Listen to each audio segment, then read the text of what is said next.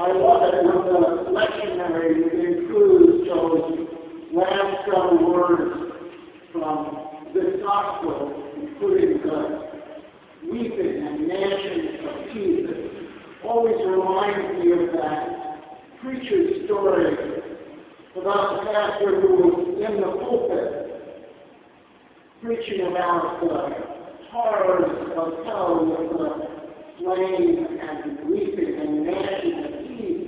And a man stood up in the congregation and said, "Why do you don't have teeth?" And quick as could be, the preacher said, "Teeth will be provided." I'd like to do something a little different this morning. First, I want to talk about why we read the lessons we do on Sunday morning.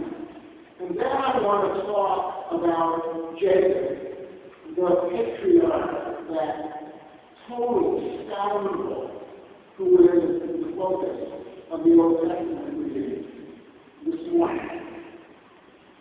Those of you who were here several weeks ago for the historical service will remember that as part of that service of Holy Communion, we read only two biblical lessons.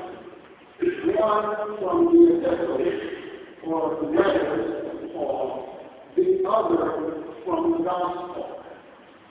It has been the tradition since 1662, if not before, for the Eucharist, the service of Holy Communion, to include just an epistle lesson and a gospel lesson. And you read those on what was known as a one-year cycle. That is, each year for the fifth Sunday over what we used to call Trinity, you read the same two lessons. The leaders of the church eventually realized that the people were only getting a narrower and narrower glimpse of the wideness and breadth of Scripture. Because two other things were taking place. People were doing less and less biblical reading in their homes. And after 1892, you could do the service of Holy Communion without first doing morning prayer. So the people were getting a smaller and smaller view of the wisdom of Scripture. Roman Catholic leaders realized the same thing, so that as part of the changes of Vatican II in the 60s, they suggested a 3-year instead of 1-year cycle, and that we should also read during the Eucharist an Old Testament lesson and a responsive psalm. The Episcopal leaders thought that was a great idea and followed suit, but we changed it a little bit because our theology is a little different from the Romans. The Lutherans did the same thing, as did the Methodists, and then the Presbyterians, the Congregationalists, and the American Baptists. Which led some way to say, you know, if we could get together, wouldn't it be kind of Christian if we were reading all the same lessons together, wherever a Christian decided to worship? And church leaders worked on that for 25 years to finally develop what we know as the common lectionary. And in 2009, the Episcopal Church chose to use that set of readings instead of those listed at the back of our prayer. So, in whatever church you go to worship on a Sunday morning, unless it's one of those free churches where the preacher can choose whatever lessons he or she wants to address, you will hear the same readings. I think that's Chinese. But there's one other distinctive thing about the readings from the Common Lectionary. And that is that during what they call ordinary time, the season of Epiphany and Pentecost, a little bit more than half of the year, you can choose an Old Testament lesson that helps you understand the gospel as is done in the rest of the year, or a set of continuous readings from the Old Testament, exposing you to sections you would never hear about if the lessons were chosen only to complement the gospel. So in year A, in which we are now, we read stories from the book of Genesis about the patriarchs and matriarchs, and a little bit more into the descent to Egypt. In the second year, year B, we read about the children of Israel in Egypt, how God freed them, and then after this was accomplished, the last several weeks, we read wisdom literature, Proverbs and Job. In the third year of the reading, we read from the prophets, Isaiah, Jeremiah, Amos, Hosea, and Job. Now, I happen to really appreciate those continuous readings, because I have learned so much of the breadth and depth of our understanding through them, and for one other reason.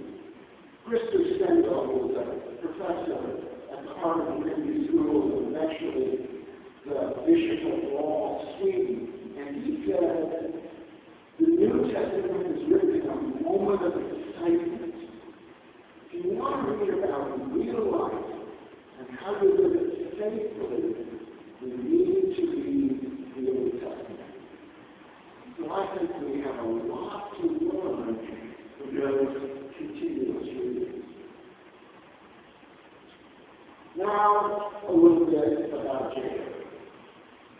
Jacob, grandson of Abraham and Sarah, son of Isaac and Rebekah, was a real scoundrel. Not much to admire in this character at all. What is his story? And I don't have time to tell it all, but a little bit. When Rebekah was pregnant, there was this great disruption going on in her womb. She prayed about it and was told, there are 2 babies in you, and they are wrestling like nations. First clue. These stories may be about individuals, but they're also all about the founders of nations. And so if you listen to the stories, you realize how one group is saying they have the right to this piece of land. These are near history stories where there's always too much history and not enough land. The 2 in Rebekah's womb are Esau and Jacob. Esau, the father of the nation of Edom, is born first. Ruddy complexion, covered with hair. Read primitive. Jacob is born second, smooth skin. Esau was most honest, and therefore was the favorite of his father Isaac, who loved the taste of game. Jacob, smooth, quiet, loved to hang around in the tent. He was the favorite of his mother, Rebekah. Jacob was born holding on to his brother's heel. He was a grasper, a snatcher, a stealer, a heel. How so, you ask? Well, one day when Esau was out in the field and came back famished, totally famished, Jacob was brewing up a pot of what we think was lentil stew. And so Esau said, I'm famished. Give me some of that great stuff. Jacob thought of it and said, sure, you can have all you want. The first step is selling your birthright. As the older, he had right to be inheritor of all his father's riches. And so Jacob said, if you want food, and Esau said, what need do I have my birthright? I'm about to start today. And so Jacob steals his brother's birthright. Isaac continues to age. His eyes become dim. And he decides he is going to give Esau his blessing before he dies. The blessing meant that Jacob, the younger, even if he owned all the land, would have to serve Esau. So he called Esau to him and said, go out and hunt some of that game I love, and make it into a wonderful stew, and I will give you my blessing. Now Rebekah was listening in the tent and heard this, and called Jacob to her and said, Jacob, I want you to get his father's blessing, as well as your brother's birthright. Go out, kill 2 young goats, and I will make them into a savory stew. And Jacob says, we'll never pull this off. Isaac, even if his eyes are dead, will know I'm not Esau, because Esau is inherited. Don't worry, says Rebekah. She sneaks into Esau's room, steals his best clothing, and takes the skin of those 2 kids' goats, ties them to Jacob's arms and the back of his neck, so he appears to be the hairy one. Isaac receives the wonderful savory meal Rebekah has prepared. But is skeptical. How could you hunt and come back so quickly? You must be Jacob. Oh no, I'm Esau. Still in my arm. And Isaac is fooled and gives Jacob his blessing. So now Jacob and his brothers birthright and blessing. Esau comes back into the home, realizes what has happened, and is rightly furious and says, my father will soon die. We will mourn him. But after that, I'm going to kill Jacob. Again, Rebekah is listening. Finds Jacob and says, get out of Dodge. And I'll tell them, you're looking for a wife. And so Jacob leaves. The last night before he arrives in heaven, Rebekah's brother Laban resides. Jacob, frightened of his brother, lays down to sleep. In this heightened sense of consciousness and fear, he has the dream that we know as Jacob's ladder. Angels angels ascending and descending on that ladder. He experienced the presence of God and hears God say to him, my blessing, the inheritance of all this land, the growth of progeny beyond numbers, will all happen through you. God gives Jacob his blessing.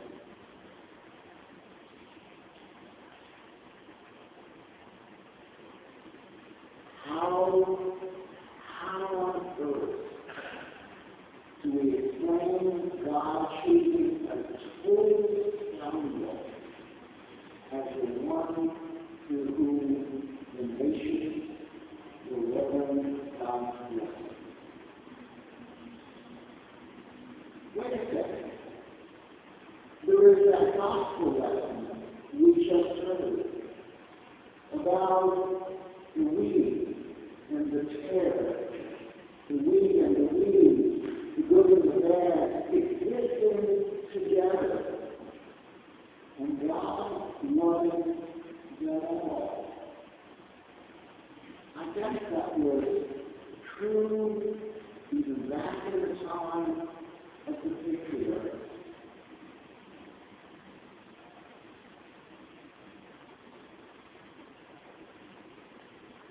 One of the reasons I love this story, and you know I often talk about transformation, when people are being open to be sanctified by God.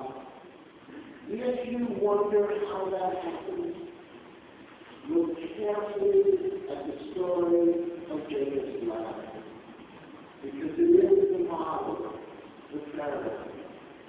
This total scoundrel caring about nobody and nothing but himself is frightening. It opens him to God, who he perceives as present. The ladder tells him that heaven and earth are connected. The angels going up and down. And our highest moment of exhilaration when our first child perhaps is born, or our lowest moment of despair when we lose our job or a loved one. I guess God is always there. We are never alone. God sees. It all has meaning. It is all connected.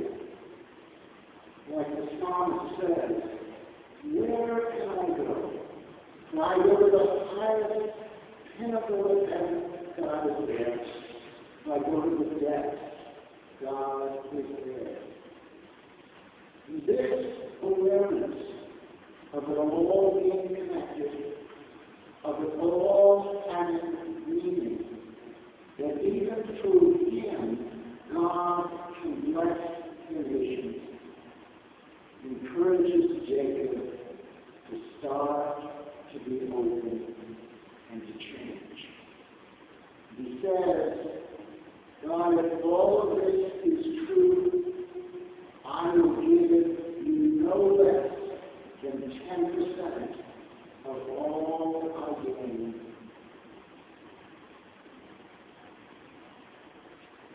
So, look around you. Do you see someone else who is less worthy or righteous than you? Give thanks. That means the end has not yet come. And there is still time for God to work on you. And you, and that other one,